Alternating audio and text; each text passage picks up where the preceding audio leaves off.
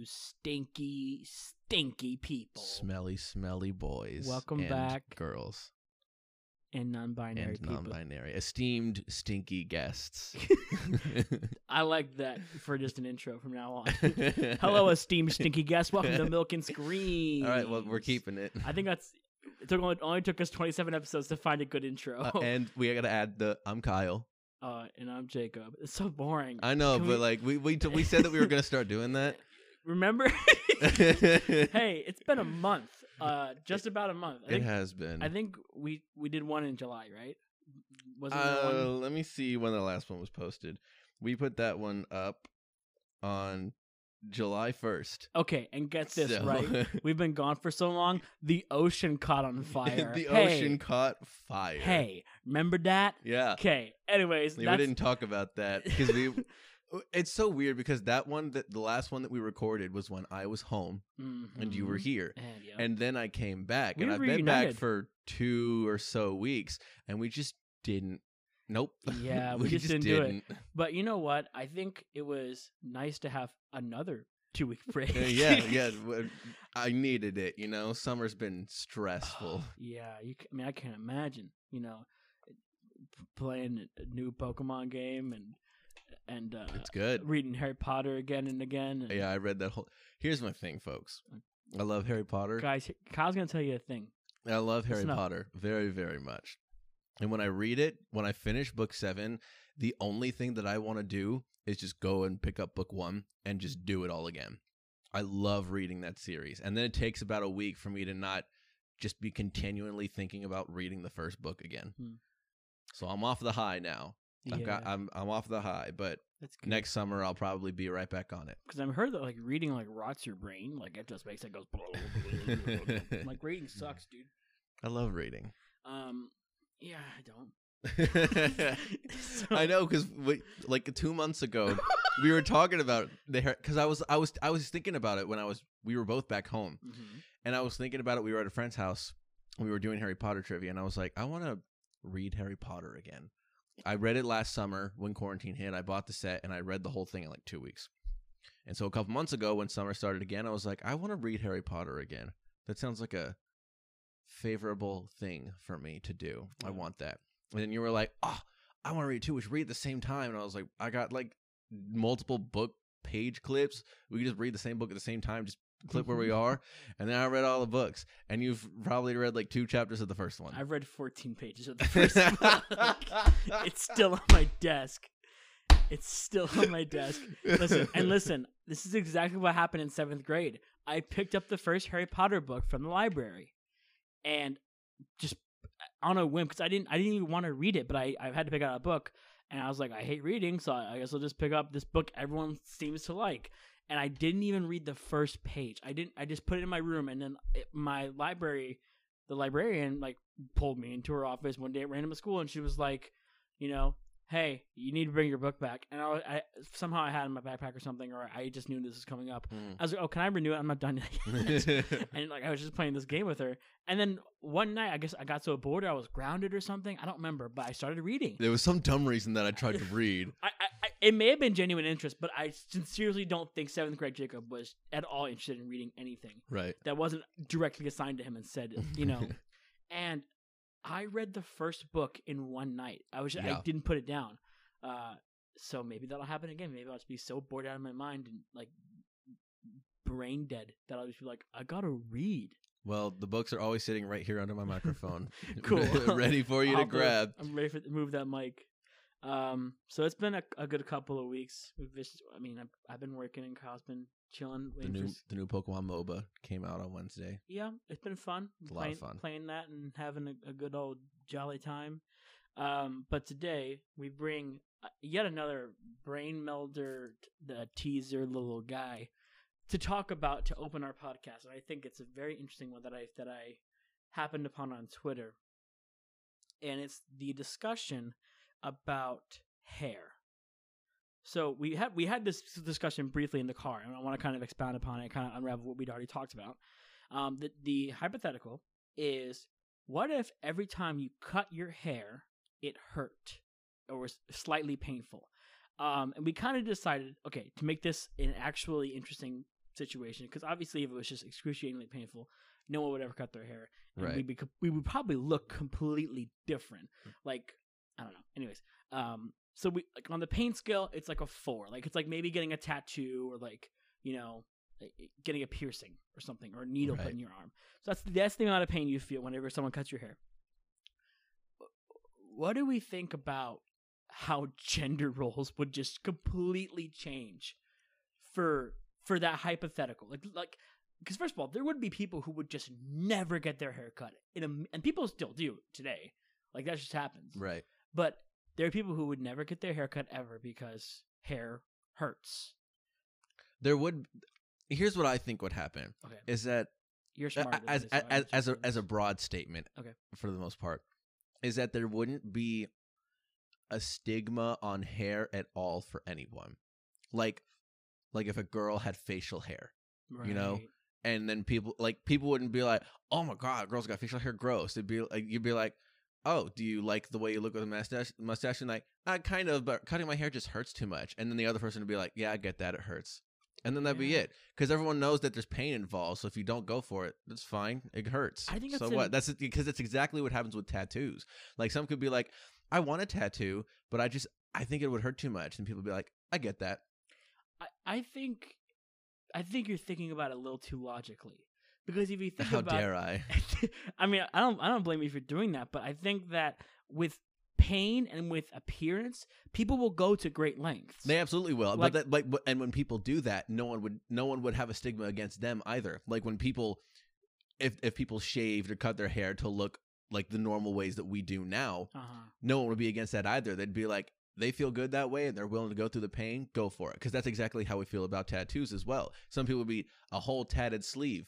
And some people might think that that's awful, but that's because the look of the tattoo itself has always been a stigma. Like there's always been a stigma against different past generations up to now, Right. of the way the tattoo is like a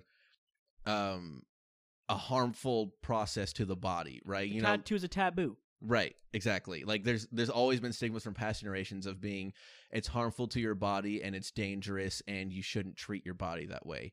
But no one would. I don't think if there was pain involved with hair, no one would feel that way about hair, because you're not damaging your body at all.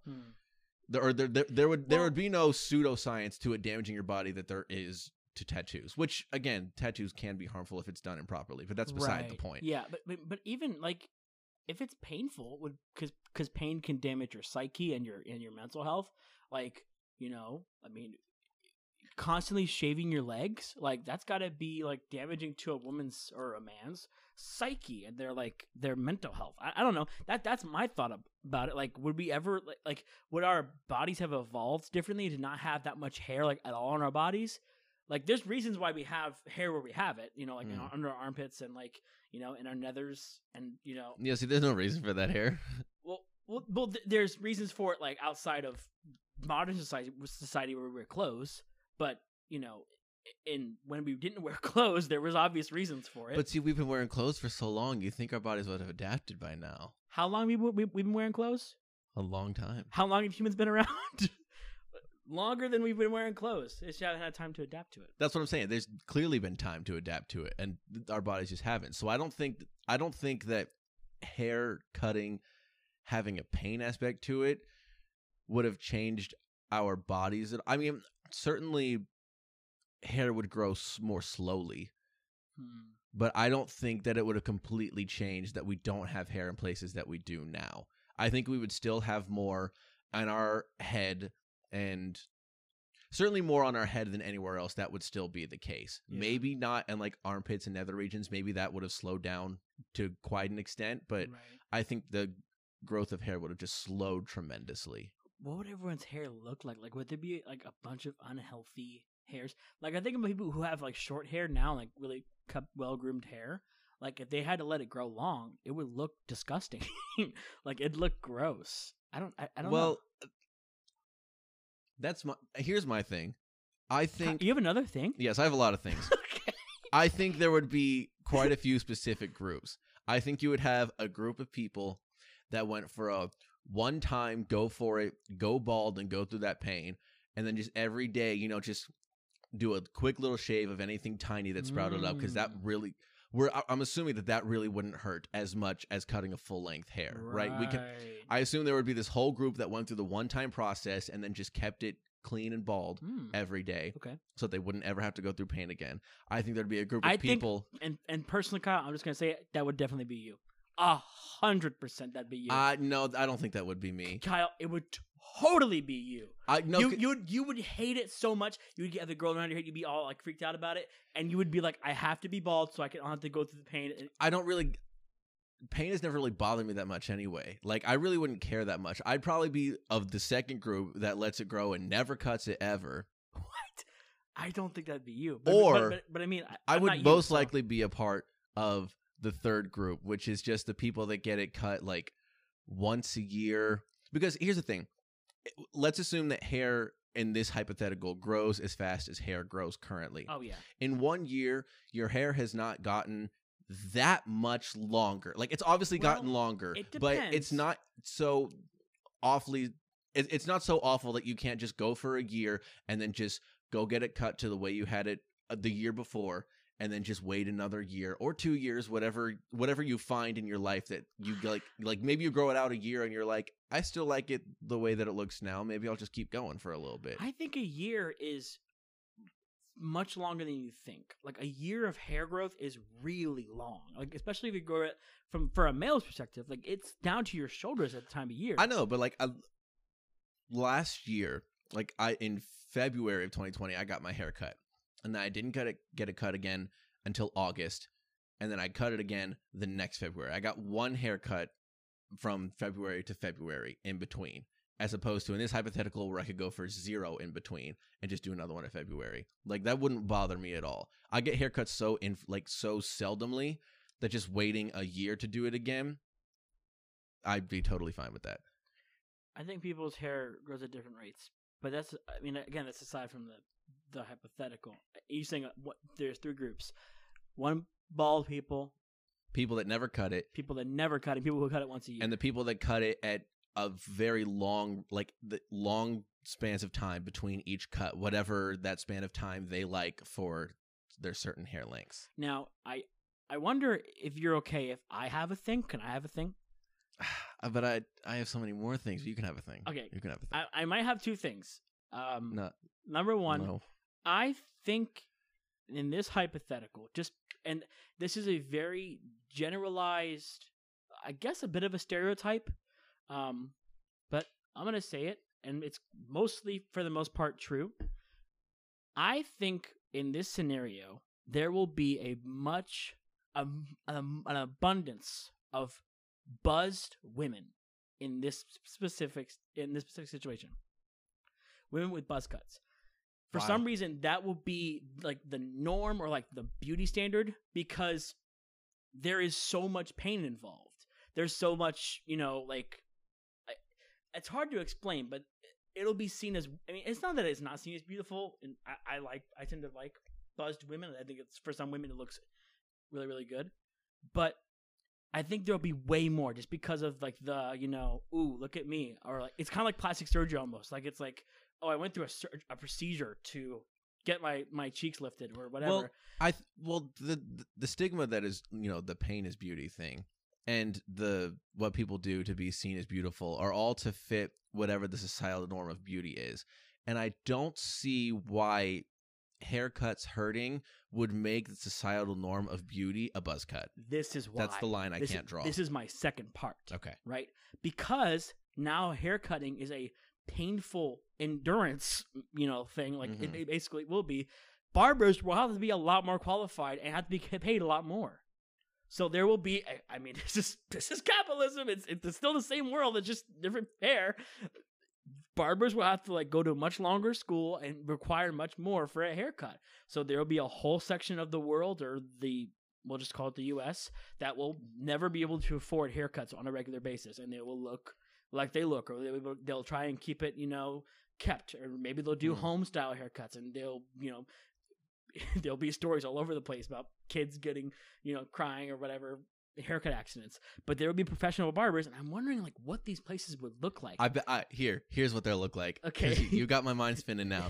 I'm glad I do. You're I right. missed this, Kyle. There's gonna be a group of people Milk and screams that can't afford it Mhm. and or don't want to get their hair cut because of the Right. pain.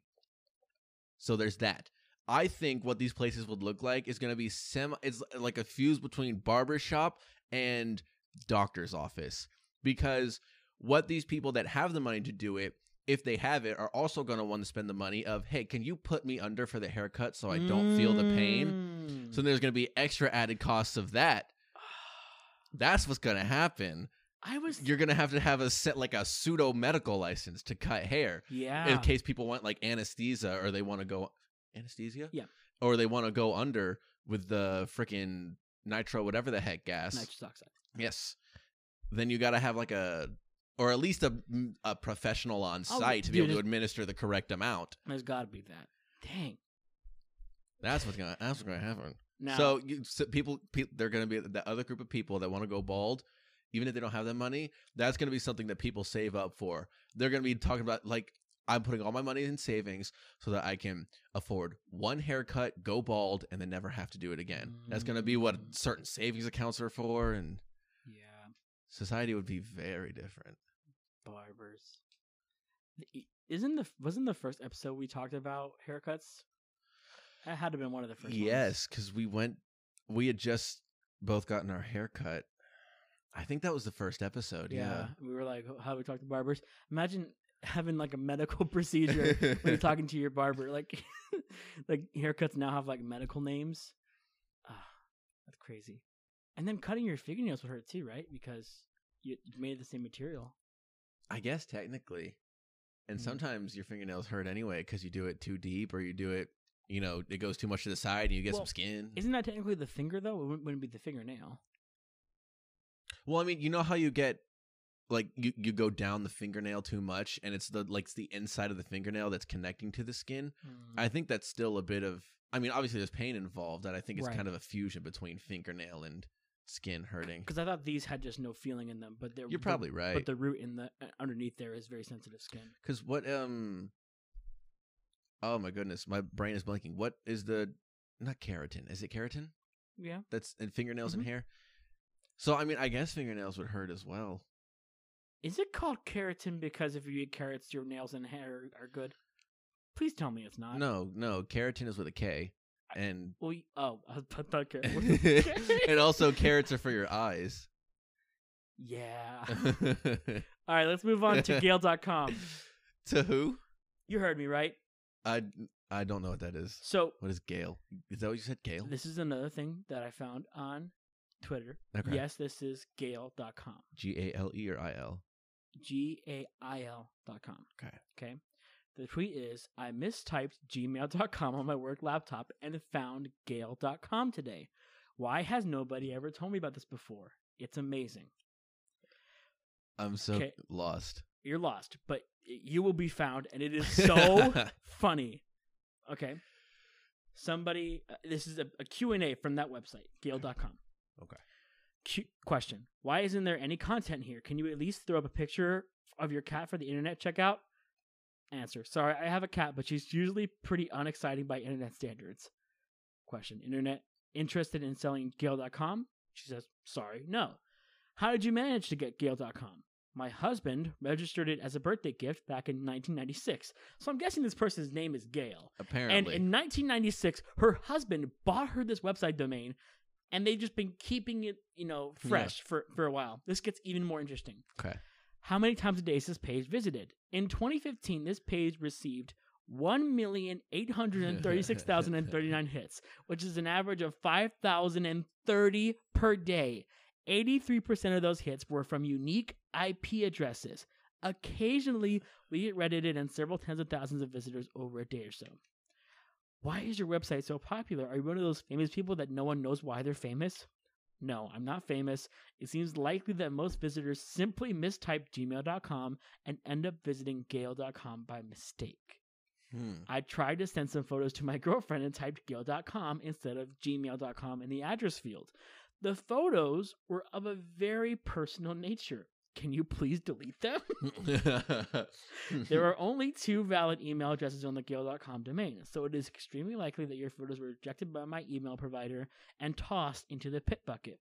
Another interesting Gale.com factoid. My amazing email provider, Proton Mail, rejects about 1.2 million misaddressed emails per week to the Gale.com domain. Wow. I think you're infringing on my trademark. It's trademark BS. Are you interested in monetizing Gale.com? No, but thanks for asking. The people are asking, you can make money on this. But basically, this website has existed. And of course, obviously, millions of websites have existed, and it makes sense statistically that this would exist. Right. But it's so funny, the coincidence of it. Right. With Gmail being another thing. And I guarantee you, Gmail didn't exist in 1996. No. So, like, a decade maybe of just pure bliss of Gale.com just existing for no reason. And she's like, oh, my nerdy husband gave it to me as a gift. That's so funny. I have a couple of questions. Hold on. Go ahead. And then randomly when Gmail comes around, you get millions of messages a year and just keep accumulating. That's so funny to me. I have a couple questions. Okay, I'm ready. A, when naming your child Gale, who spells it like that? What kind of spelling is Gail? This is just my assumption. I am not sure if Gale.com was just her husband. I mean, giving her a random name. It must be. It must be his wife. Like 98%. That's probably what happened. I mean, maybe, but So I don't want to assume. That's my guess. Secondly, is it this many people per day that are bad at typing? Oh, God. And or just don't have Gmail as a favorited bookmark so that you can just go to it? Well, yeah. I mean, I think that there's plenty of people, including myself, that are completely computer illiterate. And can you imagine the amount? I mean, baby boomers and like people in their 60s, 50s, and 40s, or even and I fall into this camp where I'm completely computer illiterate. I have no idea how to.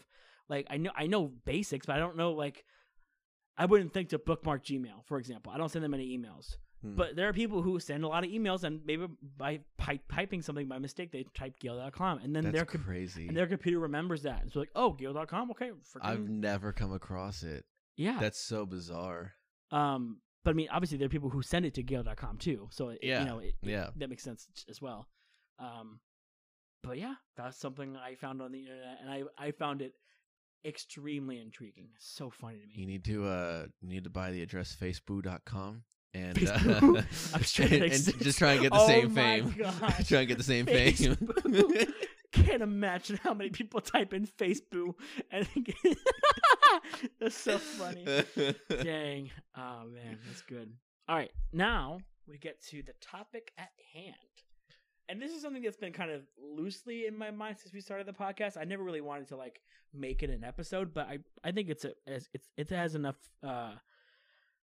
of a topic we can at least talk about it at least at length. I think both of us are typically, correct me if I'm wrong, history nerds or history buffs. I would say so. I don't know nearly as much as I would want to, and I have a lot of reading that I want to do on different parts of history. Mm-hmm. But I would like to say I know I'm rough around the edges in most history, not concepts. What is the word I'm looking for? Most history topics. That's the word I'm looking for. If you talked about a major history topic, I'd be able to tell you like, oh, this, that, and the other about this side or that side of history and whatever. Right. But like, there are certain parts of history that I'm well versed in. But I would like to think that I'm knowledgeable about a lot of history. I think I am too. At a low to medium range at the least. I watch way too much YouTube about history. You watch so much of that cartoon Oversimplified. That's his name. He's good. I like him. I like it a lot. It's very cheesy, and I also watch a lot of what is it? It's gonna kill me. It's gonna kill me. But I consume a lot of historical stuff, and I'm very fascinated by history. Mm-hmm. That's my favorite. My favorite subject in high school was history. I like it a lot. But I do kind of I obviously think I can learn more about history, but I've learned recently about some time periods that I overlooked. I was like, this is not an important time. No, nothing crazy, no wars, Ugh. But upon revisiting and like learning about them actually, I found that they're some of the most interesting and weird times in history. So I thought about bringing it up and just kind of seeing what your favorite times in history were. Like, what were your favorite periods? Or, like, I think, like, that's a really weird question to ask someone, like, I got a first date or something like that. But I feel like we're past that stage now. So we can ask these questions to each other. But, no, I think it's just fun to talk about. So let's talk about history. Okay. Let's talk about history. I'm going to go first. Go for it. And I'm going to talk about very recent history. Okay. The 90s. Okay. What about, let's hear what you got to say about the 90s. Always overlooked the 90s. I was technically a 90s kid. Both of us were. Technically, if you want to get really technical, we were two at the oldest when the 90s ended. Yeah. And I think part of the 2000s, like, early 2000s is still kind of the 90s to me. Yeah, like some of the 90s, like obviously when a decade ends, that the whole fat of the decades just don't end. Like True. Things roll over, but So we were little kids in the 90s. I think my older sister more counts for like a 90s kid where she was in her primary school. We were quote unquote 90s kids because we were born in the 90s, but we were 2000s kids. The 90s it's so fascinating to see the economic boom from the 80s continue and shape how things were advertised, how things transpired, and then the repercussions of that in the next 10 years after the 90s. It's so interesting to see the preface to that because obviously a lot of things happened in the 2000 to 2010 decade. Like, 9/11, economic crash, all this crazy stuff. And that all was preceded by the 90s. These like, this crazy like smiley face over like this dark twisted stuff that was going on behind the scenes. It's so interesting, like with the economics of it all. I don't know. I was watching a couple of videos on why the 90s are so important to how our world's shaped today, and it's kind of crazy how things have really come together. Like, I mean, in the 90s too was the inventions of the computer. Like modern computers were invented in those times. I guess that's kind of wrong because the 70s was really when. Yeah, but in terms of like what we like the World Wide Web, for instance, right? What we know is what we use the modern computer for. Yeah, I don't know. 90s are weird. Then I wish that I was. I mean, I was obviously a kid through 2000s, and there's some classic stuff that we got to be a part of in the 2000s. But there is some more classic stuff that we could have been a part of in the 90s as children that I kind of wish we had been. Because I didn't get a lot of TV as a child anyway. We didn't have it for a long time. But say I had, I think I would have wanted it more in the 90s when older cartoons like Hey Arnold, for instance, or being able to, like, when Pokemon was first happening, early on. I mean, I remember being like really young and watching Pokemon. I definitely was. I mean, the anime. I'll have to look up when the anime came out. That's a freaking notification. I think it's 2002 when the first anime. Yeah, because the first game came out in 95, 96. Yeah. So I mean, I guess we weren't that far behind, but we were 0 when we were 2 years behind. Right. Or were we 9 months old? Anime, that's a different conversation. It says it came out in 97. That's what Indigo League. It says 97 and 99, so I guess it came out at the same time. Yeah. But I remember watching it when I was like 5 years old, and I was obviously not in 97. But, I don't know. I kind of like where I grew up. And I mean, that's kind of easy to say because I didn't grow up anywhere else. I have no frame of reference. But I grew up in, rural South at the edge of technology. So I had technology and I had video games and, cutting edge things kept coming out. I had a CD player in the back of my car when we would go on trips. I had a CD player, cutting edge technology. And then the next year we had an iPod. And then the next year, Game Boy Advance. Exactly. And being able to go through all of that. Now, I can't say the same for my younger sister, Emily. She's just now in high school. I don't think Emily got that much of like the outside kid thing. I think she was, I mean, and I don't think any of kids are getting that. Even my little sister didn't really have any of that. Well, I don't want to speak for your sister, but I mean, like I don't know if it was maybe when she was much younger and that was part of it, like go play outside. But for us, like that was all we did for the first part of my life, Well, for me, we didn't get all the things that we got, like those technology things, CD players, iPods, and Game Boys, all that kind of stuff. We got all that stuff a couple years after they happened. Mm-hmm. Like when we got home from school, it was go outside until the streetlights turn on and you hear Dad whistle, because my dad had a very loud whistle. You had to stay outside until someone down the streetlights came on, and then you were allowed to come back inside. And that's the way it was for us. And then in terms of phone, like we were supposed to all get our first one when we turned 13. Walter got his when he was 13, and then the rest of us didn't. I didn't get one until I was 15, at which point me, my little brother, who was 13, and my little sister, who was 11, all got our first phone at the same time.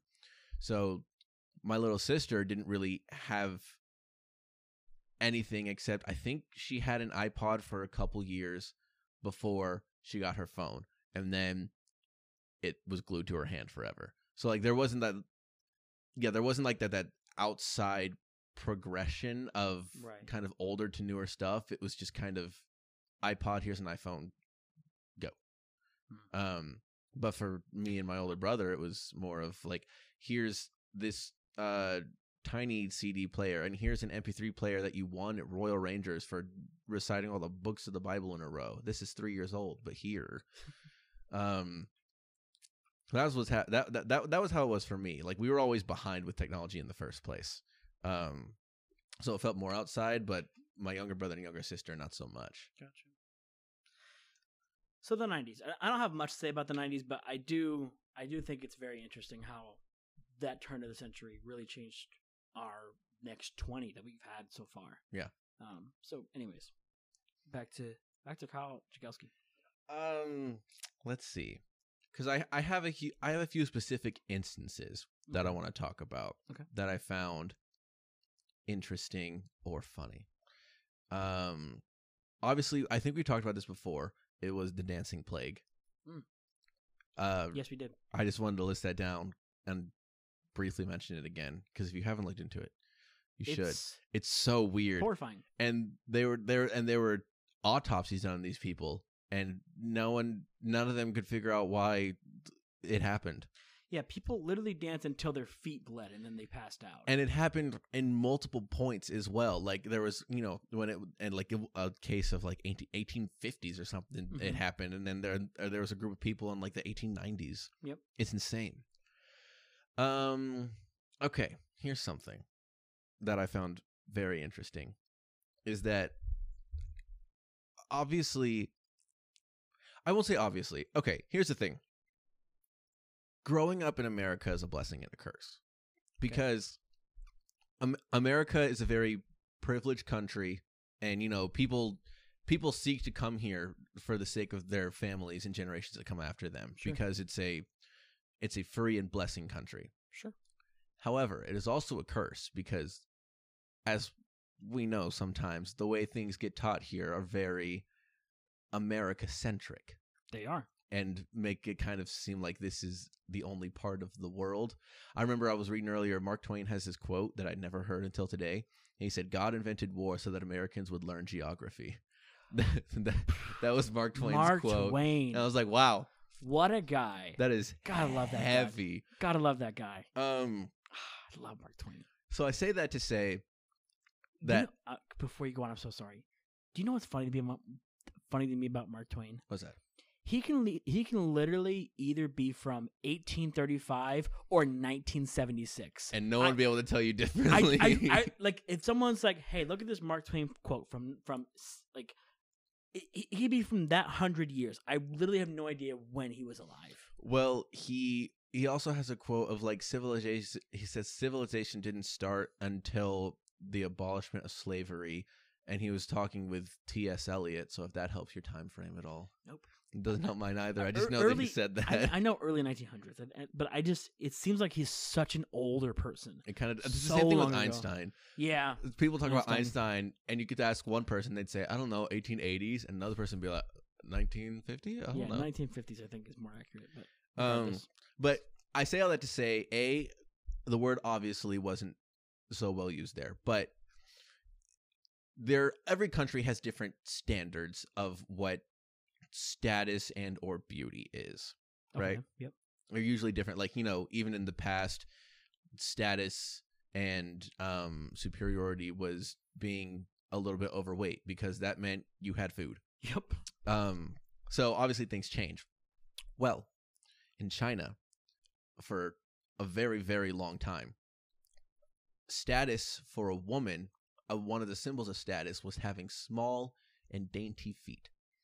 That was part of a symbol of status. So, this is so weird, and I cannot believe this ever happened. But it amazes me. I want to read it correctly. By the way, I already know exactly what you're gonna say. So they would do this thing called foot binding, where they would break girls' toes, and then wrap their feet and toes in cloth to prevent their feet from growing. Yep. And so that way, later on, their feet would stay small and dainty, and they would be seen as statusified. Yep. That is crazy to me. It is so crazy to me that happened for centuries. It is a stigma in our world that women with big feet are whatever, And they didn't ban foot binding till 1912. I'm surprised they even banned it 100 years ago. I mean, honestly, that number kind of surprised me too, but still, it wasn't until the 20th century and over a decade into the 20th century that they banned it. You want to be really messed up? When French stopped when the French stopped decapitating people as a form of capital punishment? I don't. Take a guess. I want to hear you guess. Well, the way you're framing this, it seems like it's sooner than it should be. But if my initial guess, if you just asked the question, would have been somewhere in like the 1830s or 40s. 1830s. That would have been my guess. I'm going to Google this just to verify it. But I think the answer is 1978. No way. I'm going to look this up. When did the... sorry, it's a lull. I read a quote about in one of these books that we have, there's a quote from the inventor of the guillotine, and I want to read it real quick. Now that we're talking about it, because I found it so interesting. Oh my gosh, the use of the guillotine. I thought they used a different device, but they still used the guillotine. Continued in France well into the 20th century, diminishing during the 1960s and 70s, with only 8 executions occurring between 1965 and the last one in 1977. I was 1 year off. Good Lord. In September 1981, France outlawed the capital punishment and abandoned the use of the guillotine. That's insane. 1977? Okay, I for some reason cannot find the quote. But I don't know why I did that. What did you do? Did you look up what the last decapitation was so that you could just see it? Yeah. You sick man. Why would you do that? It's not that... who was the last person to die by guillotine? That's the question. And I clicked on it. And his name is Hamida Jandoubi. He died 50 years ago. I think it's safe to laugh at it now. How dare you? How dare you? It's offensive. Oh, man, that's kind of funny. But yeah, he had some quote about the guillotine about it, like all the subject would feel is like a cool rush and then nothingness or something to that effect. And I remember reading it and it was like a harrowing quote. I was like, man, he was really intent on them just being dead as quick as possible and as dead as possible. Yeah. Which it's kind of funny because my next favorite time in history is the French Revolution. Now, definitely not my... I would never want to be in the French Revolution because it's god-awful. It is bloody, horrifying, harrowing, tumultuous times to be in when your entire body of your country hates its government, hates its royalty, and vehemently and violently overthrows it. It is nothing but bloodshed and horror, but it is a strangely inspiring and interesting time to look at and study and how people react to things. Yeah. Because, and I think there's a reason why I vividly remember the French Revolution so much. I had a European history class, and it was AP Euro. I didn't mean to sign up for it. I was in 9th grade. One of my first high school classes was one of the hardest classes in general, just for high schoolers to do. European history is not easy. And the French Revolution was the first thing that we studied that I found actually interesting. Like, and we had 1,000 years of history to study before that. But the French Revolution, it's just so interesting how the royalty could be so separated from its peasantry. Yeah. And how worthless things were, and how people were so down on their luck and so destitute and so desperate that they've said, we have to overthrow the government. We have to storm the Bastille, which is this huge prison, and it's got freaking castle walls around it. And they have to, and these people rose up from the shadows and took advantage of those same peasants and used their violent tendencies to, fuel this 40-year revolution that changed everything. Ideologies changed. They had like 6 different forms of governments with all different constitutions within a decade. Like, it is just such a fascinating time to look at. If you have no idea what I'm talking about, first of all, I'll give you a little rundown. Okay? It's amazing what happens when the government doesn't listen to the people. You can say that again. So, for hundreds of years, the French had a monarchy. And this monarchy grew more and more and more, what's the word? Incredibly, I want to say fatuous. I know that's not a word. But basically, there was what's the word I'm looking for? Affluence is the word I'm looking for. But like the extravagance of the royalty was so extravagant. There was just it was everything in excess. There was so much food and so much gold and then like palaces and everything like that. And the peasantry, everyone in the lower class who was serfs or anything like that, were all like eating pig slop for a very, very long time. And there were people who were like revolutionaries, who honestly, revolutionaries had been around for a long time, but they just never had the right, like the match didn't strike at the right time. Yeah. And once it did, once there was a turn where he got enough people to support that cause, it was over. They stormed the Bastille, stole all their weapons and their gunpowder and all this stuff, and they went to the Versailles. Versailles. Yeah. They went to Versailles and tried to capture King Louis, and King Louis fled. They killed Marie Antoinette and all these people, imprisoned a bunch of kings, and a bunch of people came to power and left, and then they went to the guillotine and chopped a bunch of people's heads off, and just killed each other for not 100 years, but like 40 years. It was just like tumultuous times. And then Napoleon comes out of nowhere, a general from not Serbia. I can't remember what it was called, but he wasn't even from France. And he's just like, I'm gonna be emperor now. I'm just gonna take over all of Europe. He just comes in, just with the French having no money, he takes over basically all of Europe and almost gets into Russia and just almost completely annihilates Russia and takes over that whole part of the world. And he was afraid of cats the whole time while he did it. Yep. And I'd like to say this. I feel like I've heard this quote probably 1 billion times, or this stigma. I feel like I heard before I heard that Napoleon was short, I heard the quote, people saying he actually wasn't short. Right. Like, for the time, he was average height. But for some reason, I feel like I've heard that he was average height before I heard he was short. So it seems like he's extra compensating for something. like extra like indulging in the compensating for his height. Whatever. But he got stopped by the Russians because it was cold. Same reason that Hitler got stopped, because the Russians were cold. So French Revolution. Look it up. Watch a video. Again, the oversimplified video. It's like 40 minutes long, but it really condenses everything, makes it a little funny, and it's nice. Well, similarly to how you talk about something from a place you visited, I'm going to talk about something about a place I visited. Ooh, okay. Which is Berlin itself. I am still boggled that the wall fell in 1990. Yeah. Or 1989, and then the official 1990. That boggles my mind. How, in all of my time of being alive, did I not know it was so recent? Yeah. That is not long. That's 30 years ago. Yeah. That is not a long time. Like, I was basically already alive. My sister was, my older sister was just being born around that time. Like, that is insane. How did I never know that?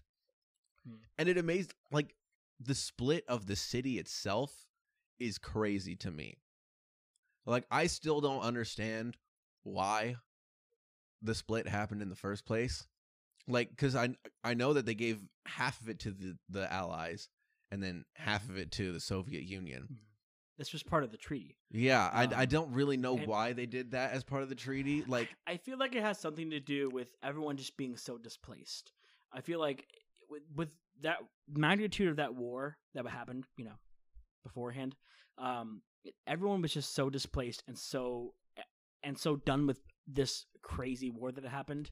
And it's funny too, because the big three who stopped it, the UK, us, and Russia, we'd been working together to stop Germany because UK and Russia were all against, themselves being taken over, and the US were kind of just like, we're just here to back up capitalism and not Nazism. Yeah, because America didn't join the war at first, right? After World War I, World War II started, and then the people of America didn't want America to be involved in the war, so they held off. And then when eventually we were needed, then we sprang into action. Well, even then, we were joining in after Pearl Harbor.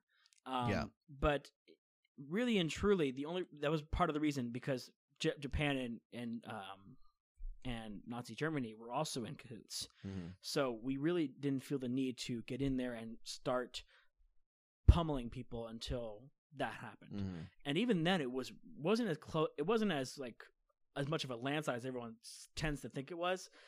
Sometimes it got really, really close. And again, the Russian winter was what really stopped Hitler from just literally taking over all of Russia. Because he took over so much of Europe. Stalingrad and all these. I think Stalingrad was the one he didn't get to, but Moscow and all those other cities.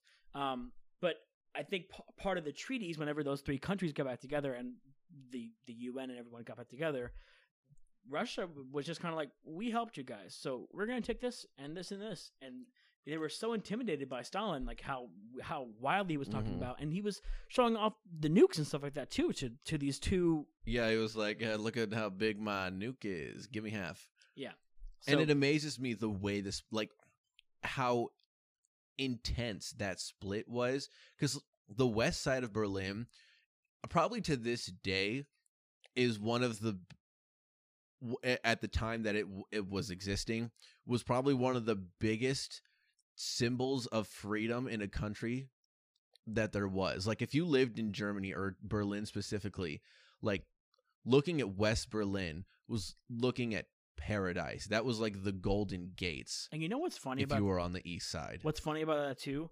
Capitalist countries from all over the world poured money into West Berlin to make it look like that.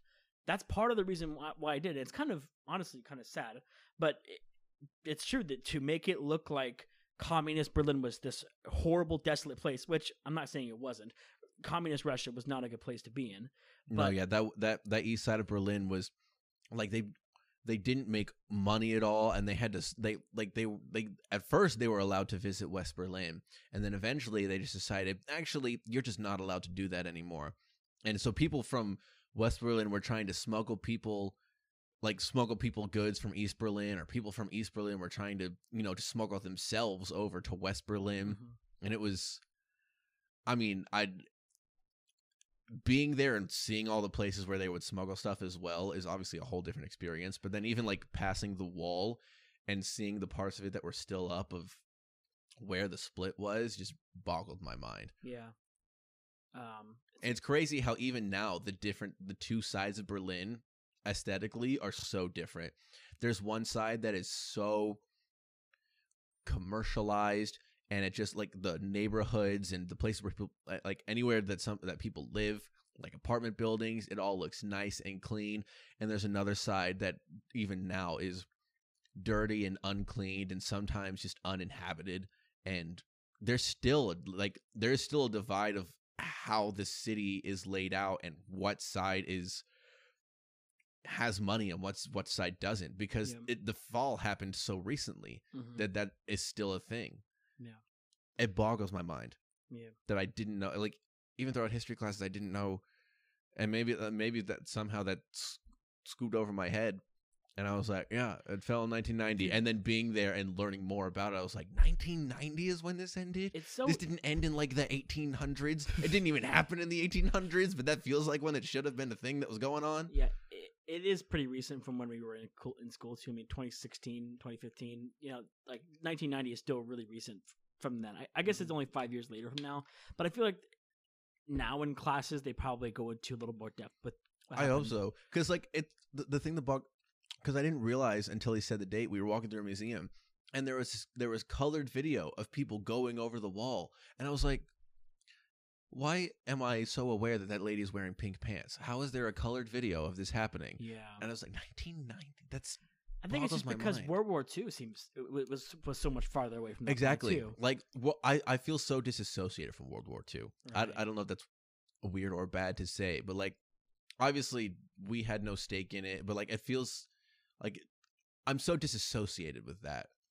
Yeah. But I don't know. I mean, like, we're associated with so much stuff from the 80s and the 90s. Yeah. That the fact that it happened in 89, 90 is crazy to me. Like, Friends started 4 years after the fall of the Berlin Wall. Seinfeld started 2 years after the fall of Berlin. How is it? How? Wow. Let's talk about Prohibition. Let's talk about Prohibition. This is by far the most, I think, overlooked thing in history class. That's possible. They banned alcohol in America, and they just thought that'd be a great idea. It's so funny to me still. It is so stupid. Dude, these guys were imbeciles, okay? Let me tell you what happened in Prohibition. I have watched so many videos on Prohibition now. It is crazy. It's so interesting, isn't it? It is so crazy. So, get this, right? Before Prohibition, right, in the 1800s leading into the 1900s, right? This is about the time this was happening. Americans drank more alcohol than they did water, because water in rural parts of America was not safe to drink. In cities, irrigation and plumbing was kind of becoming a new thing at the turn of the century, so it was getting there. But even still, like, you just drink alcohol. Alcohol is clean. It's just that's just what you drink. And they would drink it day and night. Bars would just be open all day and all night. And, obviously it's not the best way to live, but people were neglecting their jobs, neglecting their lives and their wives and their families. This is what was happening. And this became part of the culture of America. Yeah.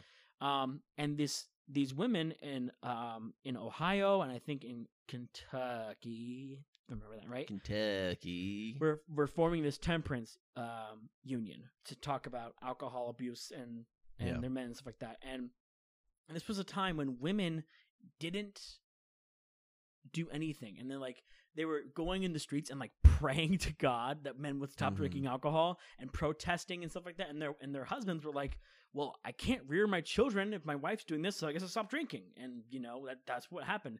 People started actually viewing temperance and tolerance of alcohol as very different things, and only drinking for pleasure and only drinking for. So this was happening, right?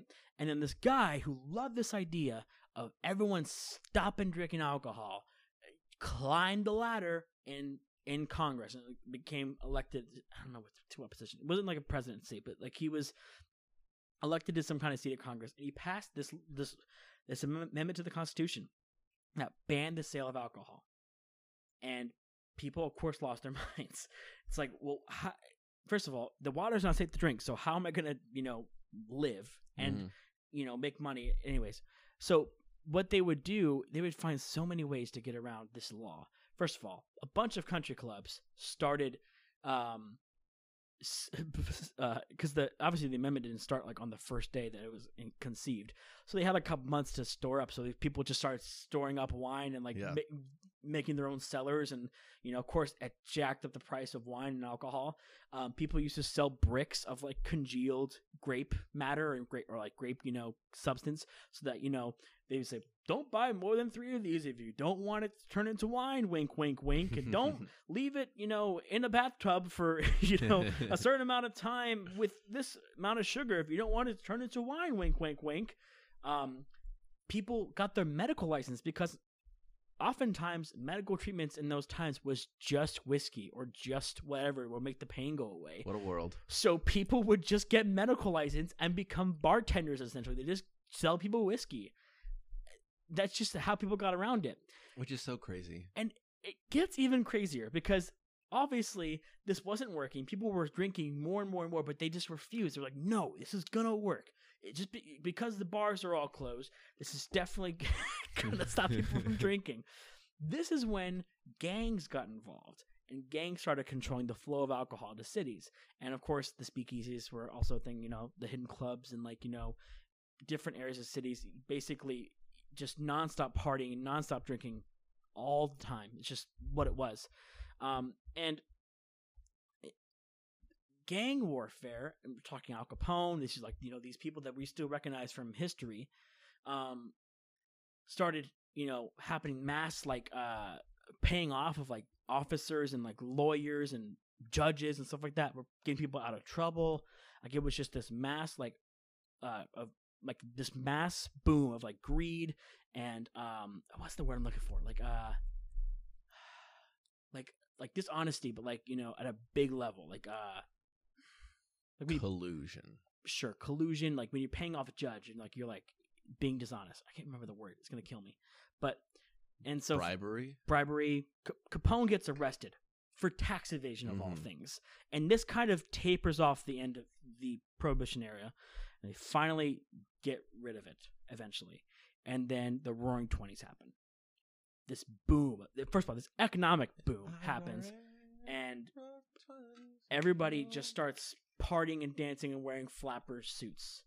And the world, I guarantee you, before the Great Depression, obviously, I guarantee you the world was never happier.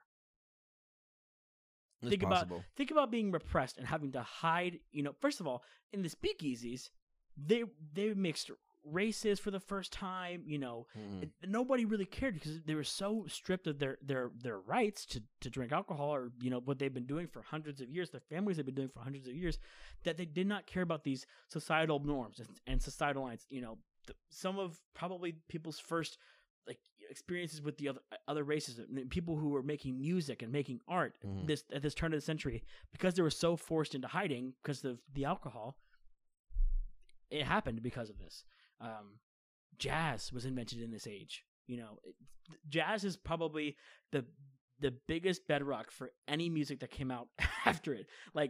It's so different from what music had been for hundreds of years. This meticulous and arduous process of creating something with an orchestra and all this stuff. But jazz was so special for that very reason, and music was never the same.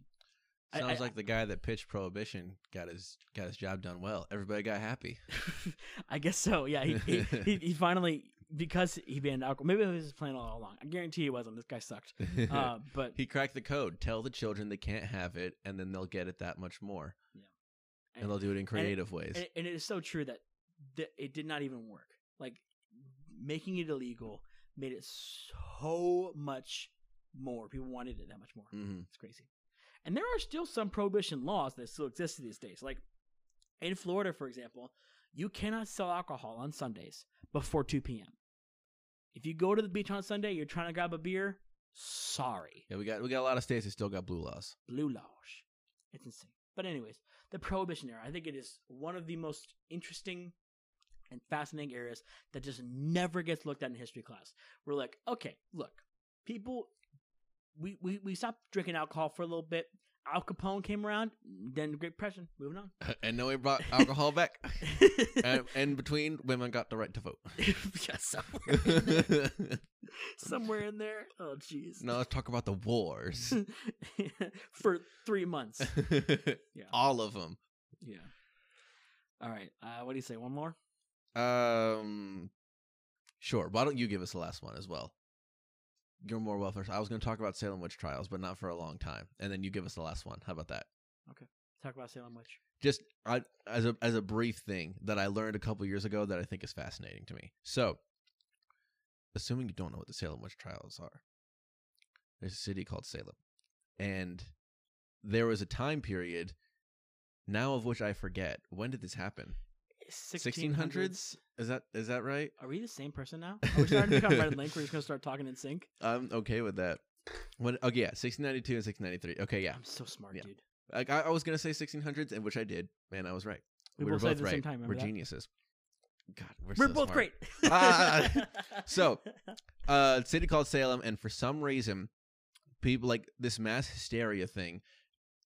People started thinking that other people were witches, and the way they would try to find out is a couple different ways. They would tie stones to them and throw them in the river, and if they sank, then they weren't a witch, but they were dead. And then if they didn't sink, they were a witch, and they killed them, so they were dead. Yep. Or put them in a vat of acid, and if they lived, they were a witch, and we should find another way to kill them. And if they died, well, they weren't a witch. That sucks. And that was just the way it was. But some research was done in like the 70s, and then more people followed up on the research in the past 10 years or so, that the witch trials followed this outbreak of rye. I'm going to say ergot. It might be ergot. ERGOT. It's a fungus that when it rots, it becomes this hallucinogenic. And all of these people in Salem had partaken in this. So, the Salem witch trials happened because people got high. Is the prevailing mantra of the research. Not in a way to say that getting high is bad or weed is bad. Oh, but yeah. In this specific instance, people got so messed up and with so many hallucinogens that they straight up started thinking people were witches.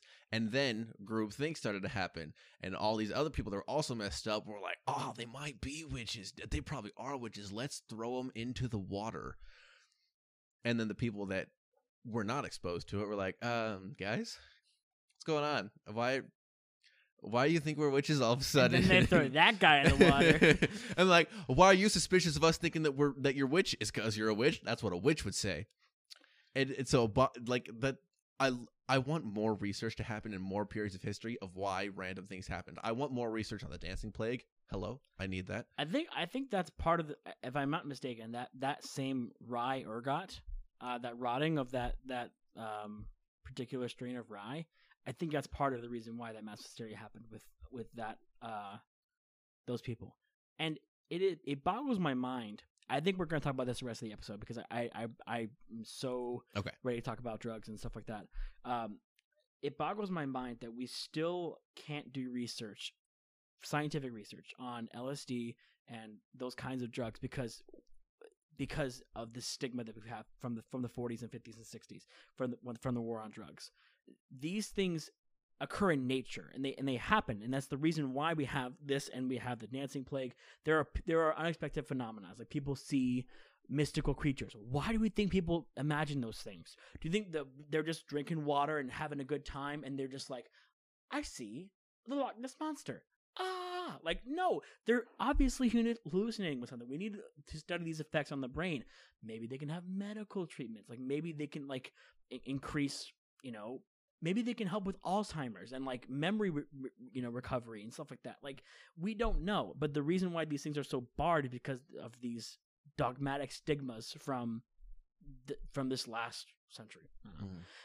I do think it's so interesting that a large portion of the Salem witch trials was imagined, and that people were killed and lynched because of these accusations. One of the most interesting of them being I can't remember his name. What is his name? I don't know. We'll call him Jim Bob. Let's call him Jim Bob. Jim Bob. He probably, honestly, wasn't high. He was like, you guys are a bunch of crazies, and you're a bunch of losers. And they accused his wife of being a witch, and they killed her. And he was like, why the hell did you kill my wife? You guys are weird. I don't like you guys. And they're like, you're a witch. Which is the answer to everything. Yeah. I don't like you. Witch. They tried him, and they accused him of being a witch. They killed him by crushing him with stones. So basically, they tied him to the ground, essentially, and they like dig a little trench around him. They tied him to the ground, and they put a big stone on him. And his last words were, because basically they put a stone on you so you can't move, and then they just leave you out there in the sun. Mm-hmm. And obviously they put more and more stones on you as your body decompresses and crushes you so you can't breathe and stuff like that. He sat out there for hours, and they came out there and they were like, do you defame yourself from being a witch? Like, if you denounce yourself, blah, blah, blah, and serve yourself to God, this, that. And his last words were, more weight. And they proceeded to throw another stone at him, and it crushed his body. He died. I need to look up his name because that was a badass last quote. Guy who was crushed by stones in Salem witch trials. He's a BA. All I gotta say. Guy who invented guillotine is the first thing that comes up. Guy who. His name was what? Jacques Guillotine? Wasn't that his name? It wasn't Jacques, but it was. It was something French, and his last name was Guillotine without the E. I forget his name now. But yeah, I want some dope last words when I go. Even if I'm just going of old age. Giles Corey. How did I forget that? Giles Corey. I've watched The Crucible so many times. I should know this. Name my kid Giles after him. Yeah. Yeah, Giles Corey was pressed to death with stones for refusing to put himself in the country. That is to allow himself to be put on trial. So yeah, Giles Corey, man. Whenever I think of the Salem witch trials now, I think of Monty Python and the Holy Grail when they come up and they're trying to figure out whether the woman is a witch, and they're like, and what burns? Wood. And they're trying to get him to the word duck so that she can weigh it against the duck. And if she weighs the same as the duck, she's a witch. And it's so funny. That's the best part of the movie. That's super funny. Like, that is hilarious hijinks, if I've ever seen it. Also, if you haven't read or watched The Crucible, please do. It is one of the most... it is a very compelling play, but not only that, it's like one of the most widely performed straight plays in the world. It has over I don't know, it's not a million, but it's a very high number of performances done by different high schools, different universities, and places. The Crucible is very fascinating. It centers obviously around the Salem witch trials, and the writing. I don't remember who wrote that play, but the writing is very symbolic for the times that he wrote it in. He wrote it during the communist, what's the word? Communist witch hunt in America. Arthur Miller, thank you. He wrote it during the communist witch hunt in the 50s and 60s, where people were just being pulled out of their homes because they were communist spies, quote unquote. And he wrote this story about the same thing happening in Salem during the entire, duration of this witch hunt, that people often just throw out there nowadays with little regard or anything like that. Yeah. That's another tale for another time. If there is a time in history that you regard, and I noticed this also, we talked about pretty much all the white history. We didn't talk about any like ancient Egypt is also very interesting, but Greece and anything like that. Like, we didn't talk about any of that stuff, but we don't have a lot of time. Yeah. If there's anything that you find interesting, anything that you want to let us know about, anything historical, shoot us a message, a tweet. Yeah, there's a letter. There's so much history that I find interesting. Like, I love ancient Greece. Mm-hmm. I love ancient Rome. I think they're so interesting. But I guess mainly what I focused on was stuff that kind of boggled my mind when I learned about it. And obviously the thing that boggled my mind the most was Berlin. just the time period of the Right. wall boggled my mind when I had first learned about it. But nothing about ancient Greece and ancient Rome up to this point has ever like truly boggled my mind. Like the things that happened, I'm like, man, that's crazy that happened. But it's never been like, I can't believe they had 200 wives at once. Like I at this point, I'm like, yeah, I mean, that's the way it's been. I like that doesn't boggle my mind anymore. Right. But point being, there's a lot of history, and it bothers me when people say they don't like history. Like, I understand not liking the class with having to memorize things about history. I understand that just the memorization game isn't some people's favorite, but when people just straight up don't like history because it's old and who cares, that really bothers me. So if you're one of those people, I would advise you to change immediately. I'm kidding. You don't have to change. But if you're one of those people, I would recommend you watch Oversimplified. I really would. I think it's an easy, like, it's a 20-minute thing if you're like on a walk or like it's at least a good starting point of just to kind of get roped into history. Yeah. And what happened and or why it's important now. Because you'd be amazed the parallels you could draw between, let's say, certain governments through history versus current governments through history, and what they're doing similarly, and how in the past it didn't work out so well, and how maybe in the current present it should stop. Certain parallels. Or you can learn about witches getting high. You can learn about witches getting high. How is that not fascinating history? Or you can learn about, I mean, like, there was this one time in World War II where the Americans thought that they could trick the Germans into boarding a ship. So they all dressed in drag. This is real. I know. I love this. They dressed in drag and like were like, "Hi, boys," from like their ship, and then the Germans were like, "Why are the Americans dressing in drag?" I think why are these Americans insulting us? I don't remember exactly what happened after that, but I remember that part. There's in Seattle in like the 1850s, they had built this neighborhood, the first neighborhood of Seattle, with the name of which I forget. And the retention walls weren't built well, and there was this massive fire in the city that destroyed streets, and the streets started flooding with mud, and because of the way that the streets were flooding with mud, people's toilets just started gushing like fire hydrants, and the city was built poorly, and then the whole thing burned.